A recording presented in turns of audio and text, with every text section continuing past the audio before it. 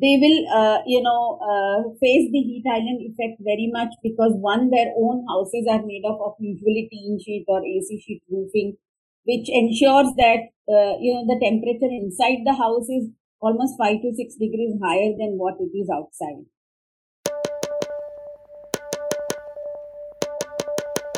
Hi, my name is Vijay Brahmbhatt and I am the director of Mahila Housing Trust, and you are listening to Understanding the Future podcast.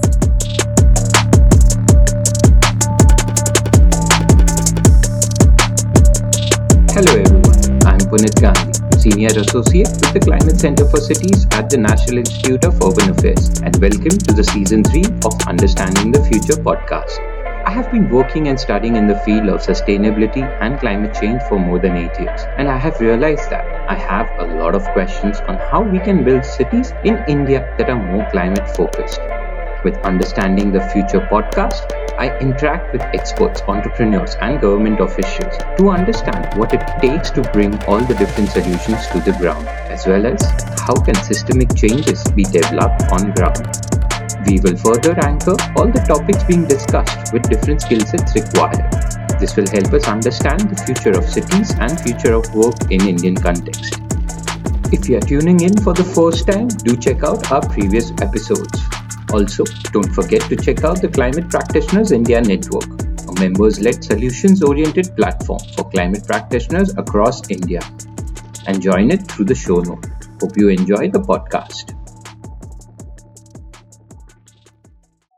Hello, I'm your host Punit Gandhi, and today we have with us Ms. Vijay Brahmbhatt.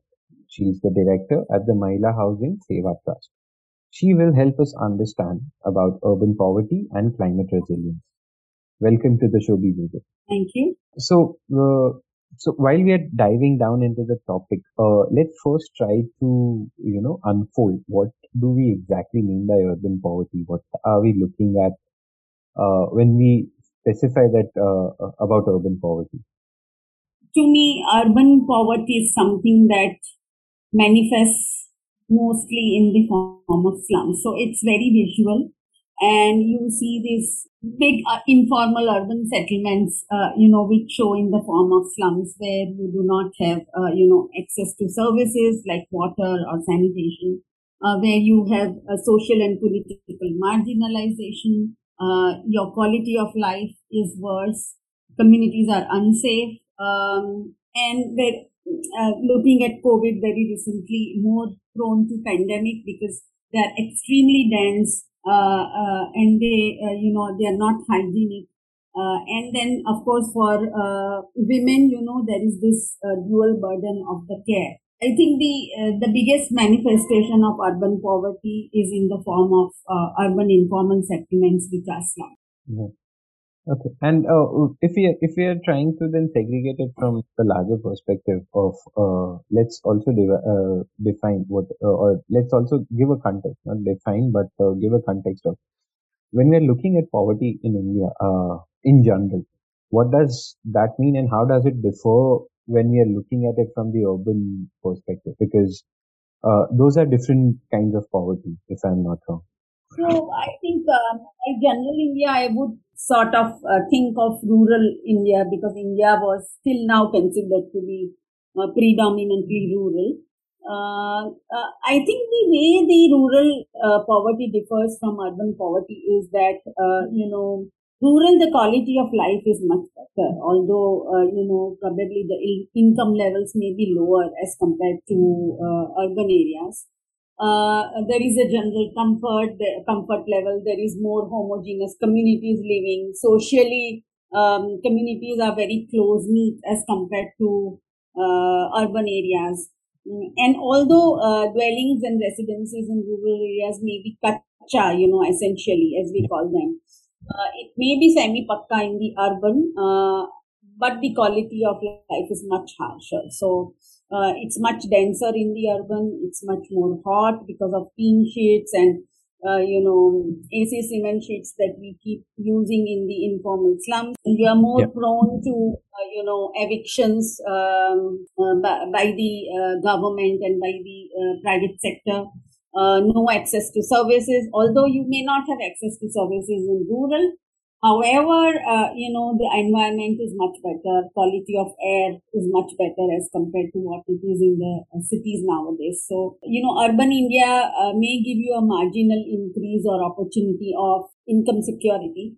However, the quality of life is much, much harsher in urban India as compared to rural India, primarily because of, lack of access to land and housing. Okay, and yeah, that's true. But again, I think somewhere down the line we also realize that urbanization is now increasing quite a lot, and that also means it's more and more people are coming from rural areas to urban areas. And how does that kind of what are the opportunities that they are looking at while they are shifting here? What are the things that attracts them to this side? Uh, to come to the urban area to make sure that they can make their life here, because I do understand that it is much more difficult here in terms of quality of life, but I'm sure that they also have certain needs that they are looking, and they give that a bit of more priority. I think there is some sense of more comfort level with incomes, probably more opportunities of finding jobs or businesses, small businesses. Yeah. The second thing is that it is definitely aspirational because it sort of pulls you out of your comfort zone when you are in the rural, closer to your family, very close knit communities, and here you are much more exposed to the world, to probably more opportunities, and that actually pulls you out of your comfort zone. But at the same time, it will, give you more opportunities in terms of income generation, and probably also it is much more aspirational as compared to rural. Yeah. Okay. And so when they come out of their rural area and they are picking up jobs over here, what kind of different roles do they take up? What kind of different jobs do they generally get in? So I'm sure there are multitudes of those jobs, but if you can highlight certain major jobs that So I anyone think takes. probably it's more for the informal sector and the poor who come to the urban areas. They are working more in the informal economy. And when I say informal economy, it's an economy where you don't have a fixed employer-employee relationship. Yeah. So this is basically poor who are working in industries, in factories. So as primarily as daily wage workers, and people become vendors, they become producers, small, very small manufacturing, production, home-based production that happens in your house. They also are, many of them, especially women, become home-based workers. They also become service providers, like, for example, hand cart pullers or head loaders or construction workers are all people that provide their services. Uh, uh, so, yeah, so primarily those kinds of jobs. So I think essentially based on our experience, we have classified them into four categories, Yeah. which is service providers, as I mentioned, vendors, home-based workers, producers, yeah, daily wage earners, yeah. Okay, that does make sense. That broadly does help us in classifying how do their work styles now change over here. Because I'm assuming from rural, when they're coming, either they would be employed in some form of industry or they were in agriculture at that point. And this is how they are shifting towards over here. And do we have some kind of information also on the lines, or some kind of studies that you would be part of or have read into, which helps us understand where what is it generally the male or the female, or how does the movement happen from rural to urban? Because that is something I feel, uh, just because the male in the family is coming to the urban, the whole family shifts, or they try to send back money back home, or how does that function? So I'm a practitioner, and Yeah, I have not read any studies that really actually unpack the process of, yeah, or at least the features of migration. But whatever I have understood from my practice on the ground is that, there are usually migrants who, mostly males initially, who come to cities and, in search of jobs, and they would essentially rely on their own community network. So, for example, in a city like Surat, where you have a lot of migrants, you will find specific areas where there will be migrants from Bihar, and some specific areas where there will be migrants from UP, and then others from Maharashtra. So basically, using their community networks, other males who have already migrated, they would, come here in search of jobs, of work, and choose to stay within their community networks in, like slums, single room slum households where a lot of 6, 10, 8 people reside together, sharing the costs initially, just so that, the economic burden is much lesser before they start actually earning and contributing to their families. I think on an average for 6 to 8 years, they keep, sending money back home after earning, and, spend significant time going back home. Now, slowly over a period of time, after 6 to 8 years, that starts changing. Males get married, they then would like to bring their female folk back to where they are staying in the cities, and that's when they would actually start finding housing which is, separate from what we call usually group housing, and then they would start, establishing themselves, and then going for their identity and their credentials in urban areas, like getting an Aadhaar card from the urban address, or probably social security, like the public distribution system card, etc. Then slowly starts becoming urban. But I think on an average, almost a period of 8 to 10 years before that happens. Okay, but sometimes we have also seen, and what has emerged actually as a feature of rural India that I was unaware of. Very recently, we started working with homeless in the city of Ahmedabad, where we are headquartered, and we have done a research study with them, and we understood that some migration, very less percentage, happens due to the caste and class politics in the rural areas.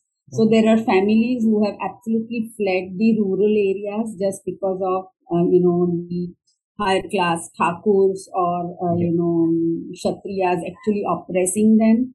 To the extent that they have to flee the rural areas to ensure that they are able to live. So some of the very recent homeless have started emerging like this, and then they just sort of migrate with families and stay here on payments essentially initially. So that's quite an interesting. I think it would be very difficult for study to find such kind of anecdotes as well, or such kind of trends to figure out this is over a given period of time.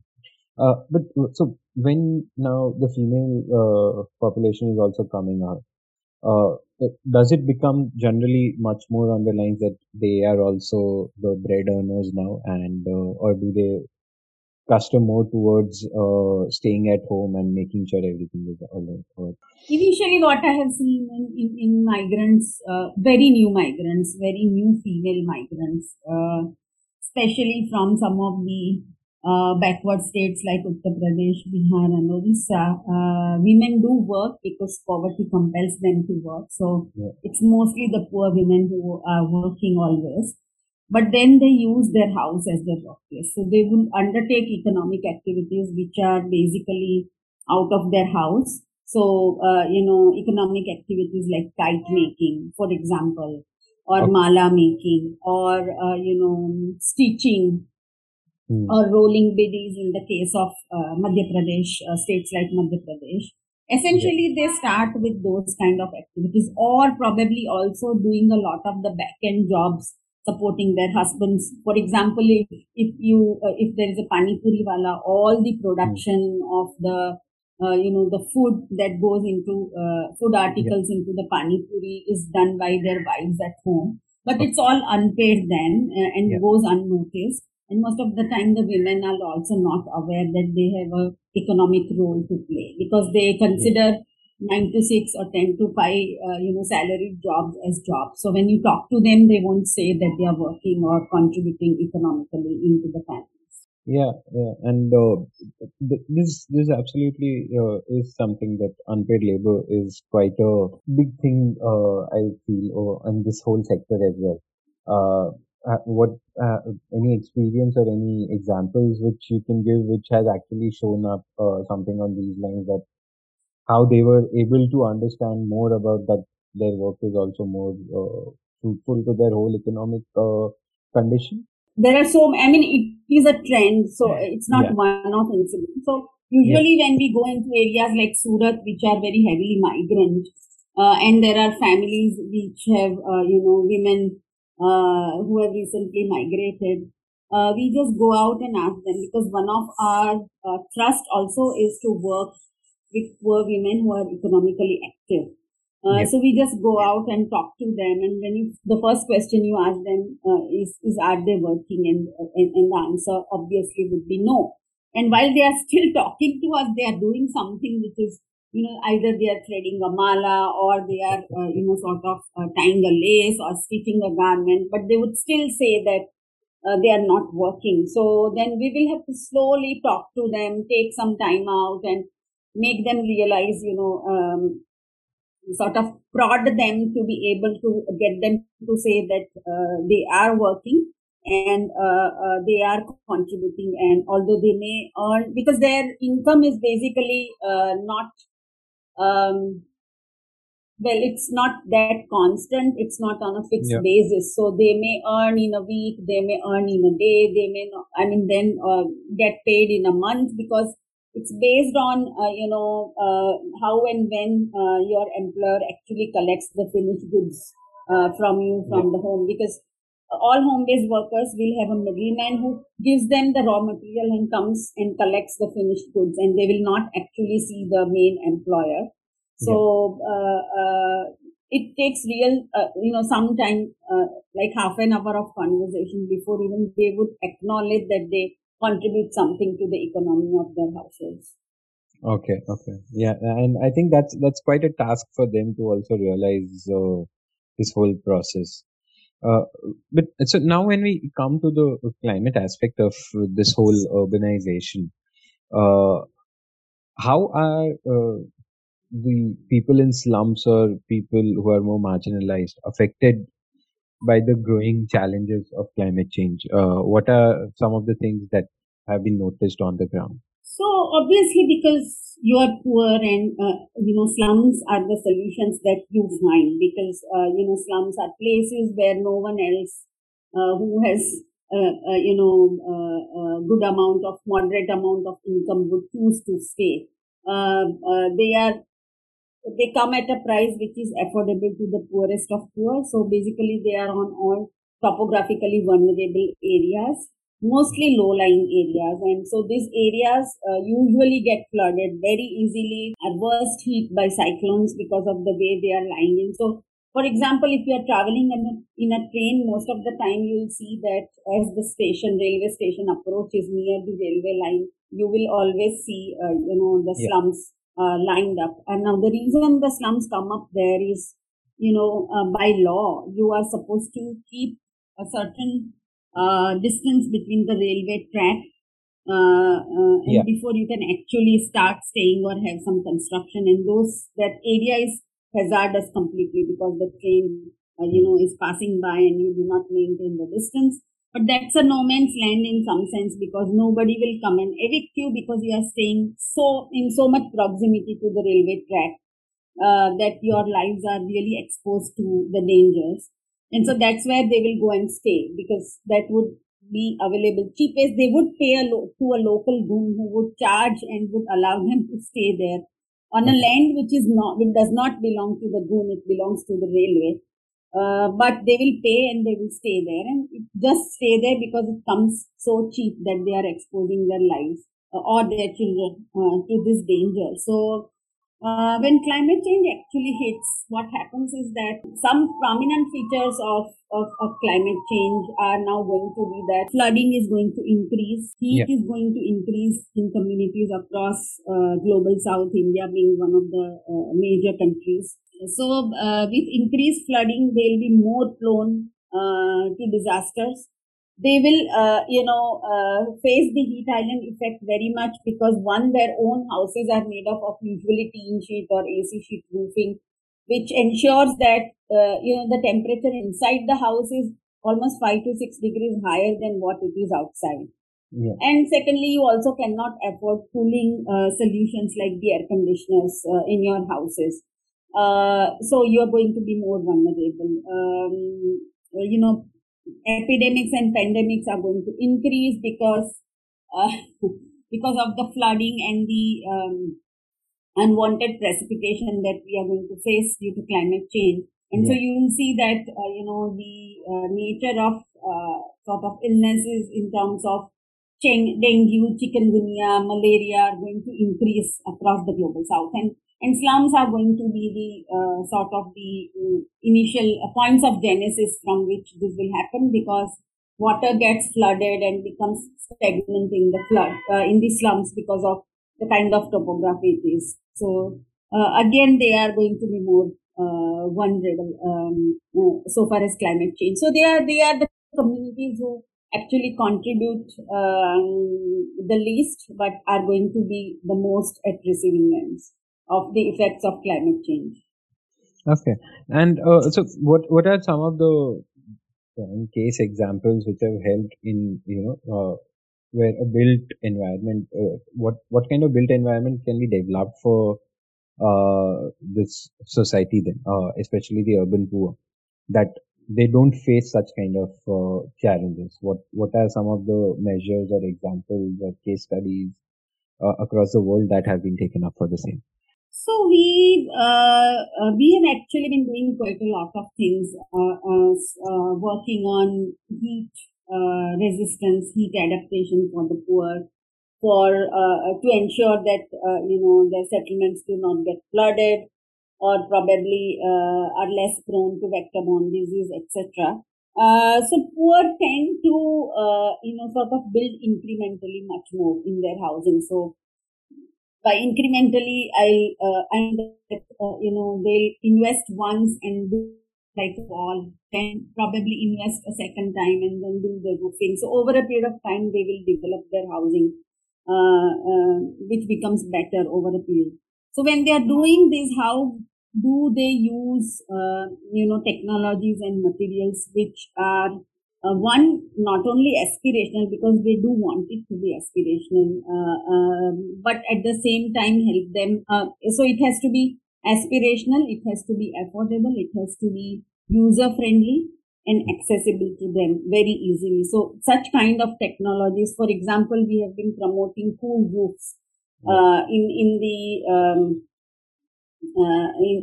incremental housing that our members have been doing. Then we have also been advising them on passive design. So, for example, one of the features of our housing, especially in rural areas, used to be that we used to have projections, shading projections in the form of veranda, which is now disappearing in the urban built form, or even in the slums. So that used to actually help to reduce the onset by 1 to 2 degrees. So by reviving such features, which are low cost, but at the same time support them in decreasing the heat. For example, helping them to understand what a high flood level in their area is, and when they invest into their own housing, they sort of construct the plinth level at height that, even if the area gets flooded, the water would not come easily into their houses. We do train them to identify larvae of, malaria or chikungunya and dengue. And during the monsoon seasons, they conduct specific drives in their areas to identify these larvae, because we have trained them scientifically. So we have been doing, doing this with the poor in the incremental construction. On the other hand, for the affordable housing and the Housing for All program, which is being undertaken by the government of India, we have been advocating that how the nation takes up housing, which is, less heated, looks at the thermal comfort and is much more energy efficient than what they used to build earlier. Because, the government on one hand is on a drive to electrify cities up to 100%. And, urban areas also do not have space at the household level to set up renewable energy equipments. So that is the challenge. But those are some of the issues that we have been working with the government also for affordable housing. Okay. Yeah, because I feel somewhere, I'm not sure if it's a solution for all, but at least for good amount of people, affordable housing might act as a good way in which a lot of these climate parameters that they are affected by they can also be mitigated. Surely we will have to still take care of urban heat island because these are going to be concrete buildings, which might be better than tin sheets, but on a large scale, we will have to look at urban heat island as how to solve it, and somewhere again, cool roofs and passive design that you are working on might be helpful to make sure that these buildings are still more sustainable. And how's the adoption of that in the community? How do you see that adoption coming up? I think it's very well taken, but you need a lot of education. So, and the education is not one time. You have to keep reiterating because ultimately it has to translate to a behavior change, which is a very, very difficult thing to do. I think also the challenge with the poor, if you may understand, is that they think very short term. So climate change still for them is, when we started talking to them, was an act of God. So these untimely precipitations or, cold waves or heat waves were still an act of God to them. So the first thing that we did was to demystify the science of climate change in a very, very simple manner. And so we did develop very strong communication material. What they tend to think short term because, if you have no resources, monetary resources, you always look at your short term needs. So, for example, how will I eat my next meal? How will I, get the fees to educate my child? Are always the short term needs that they are focused on. So, to get them to think long term and invest in that sense is really, really challenging. And you have to keep reiterating the education that you undertake, along with, of course, looking at technologies or initiatives that I said can be, so we've come up with 4 criteria for them to be successful with the poor. As I said, one is that they do have to be aspirational, they have to be affordable, they have to be user friendly, and they have to be easily accessible. So those technologies or initiatives will work with the poor. But what really got them in our case to invest was the fact that they were very clear that they did not want their children to live the life that they are living currently. And when they understood that their children are going to become increasingly more and more vulnerable because of climate change, and life may be even worse than what they are living now, that's what really got them interested to learn more about the subject, and then started thinking of investing. Okay.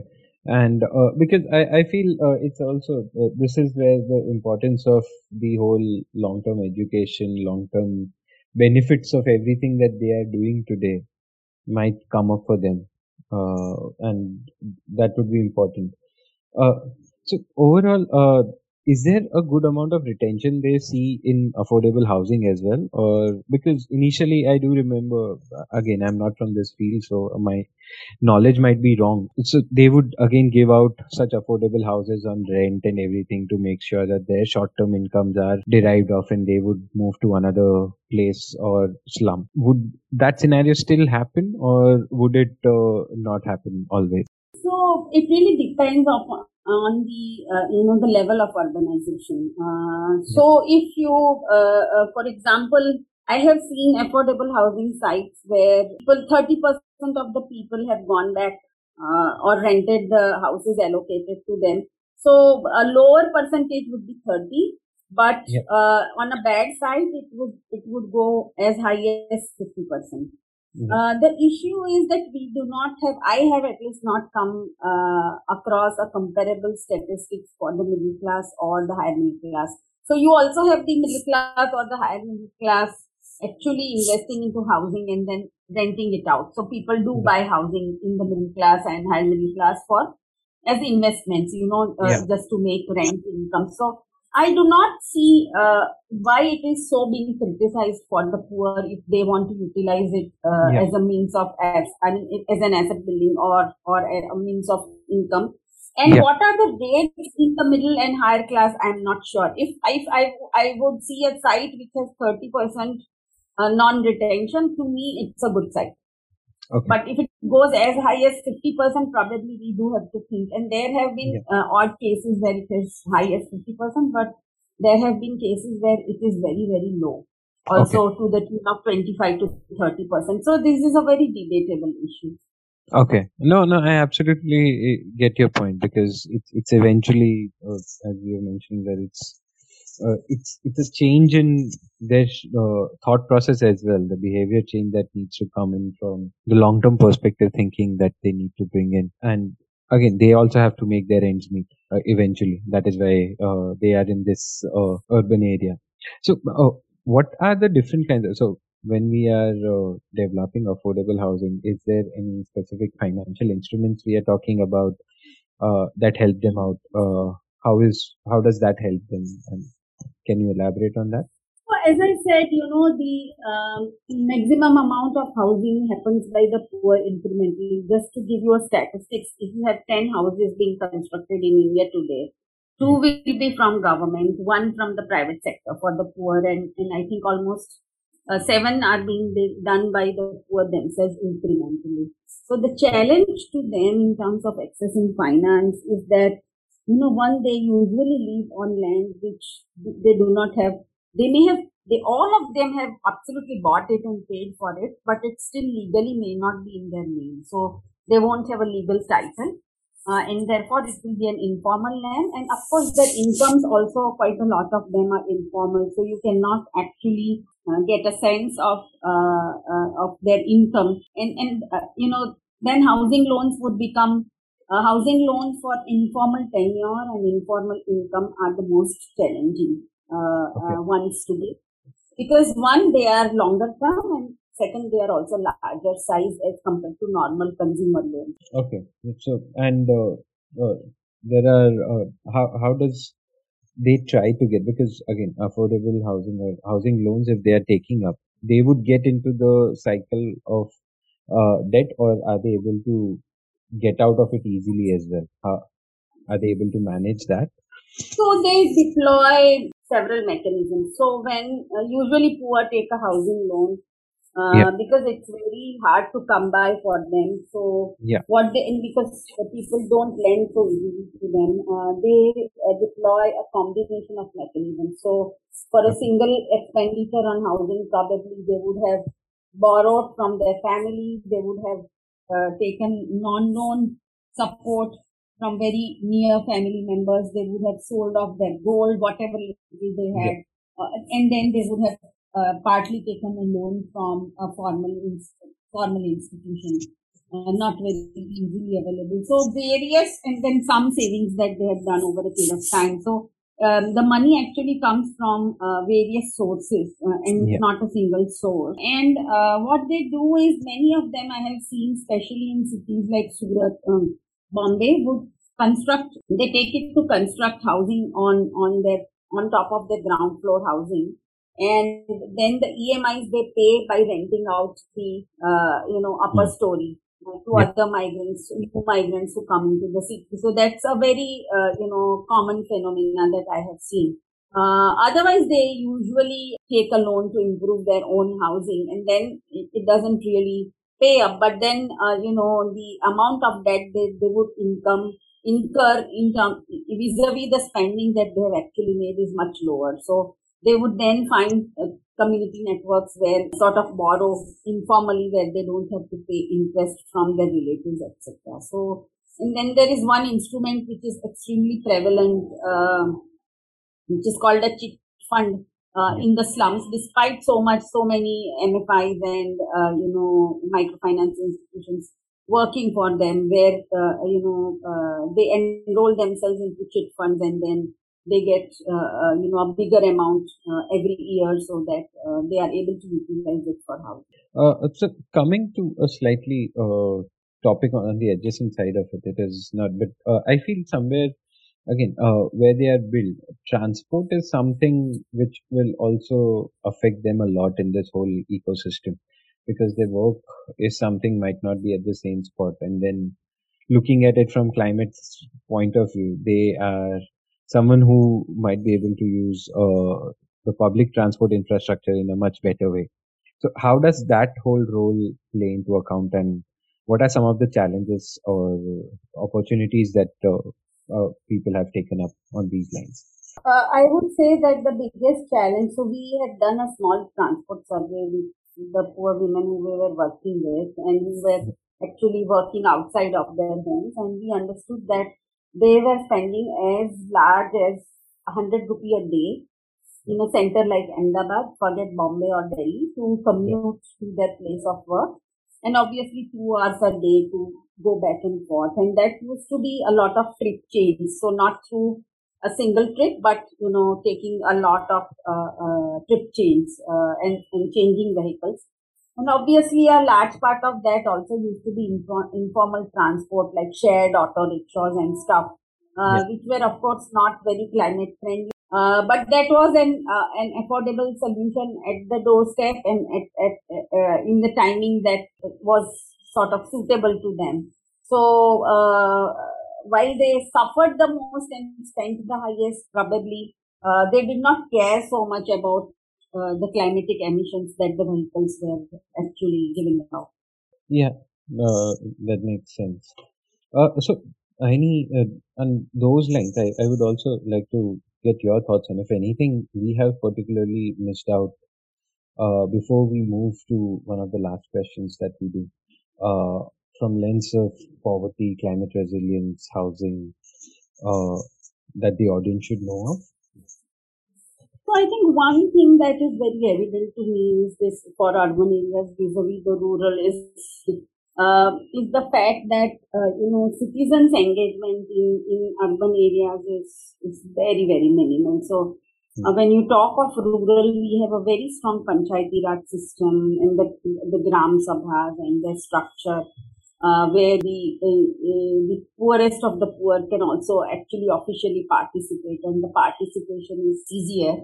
But citizens' engagement for good governance in urban areas is actually very very tough.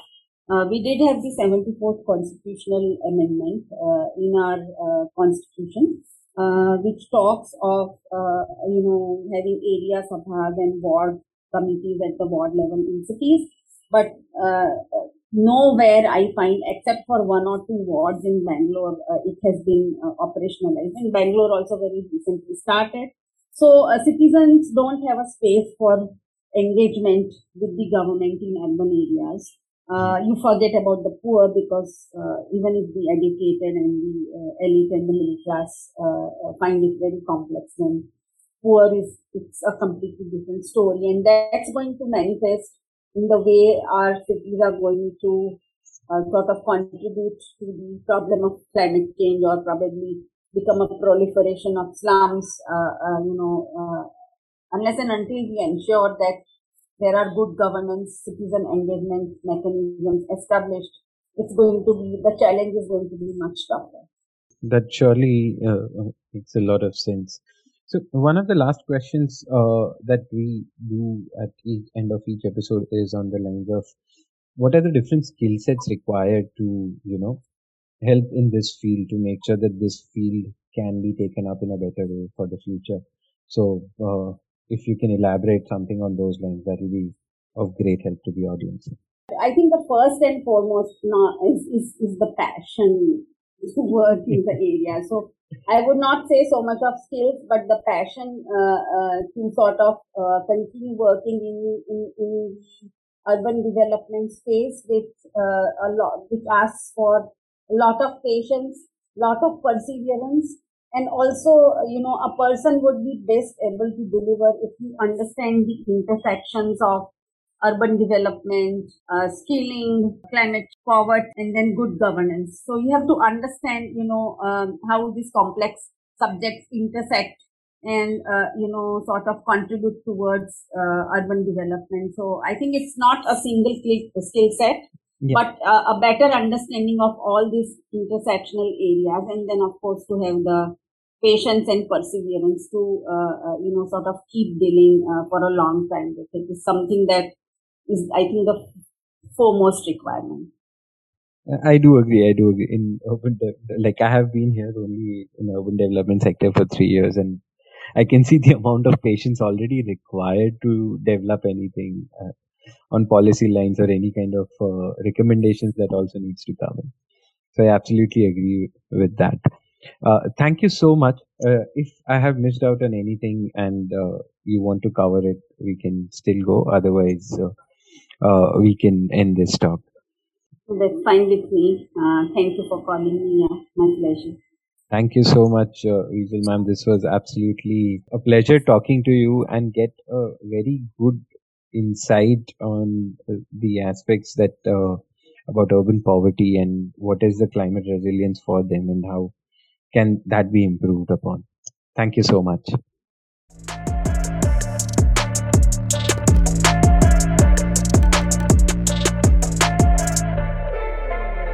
Thank you for tuning into the podcast. Do subscribe to the podcast on your favorite platform and follow us on all social media channels. For more details about the Climate Center for Cities and registration on Climate Practitioners India Network, click on the link in the show notes.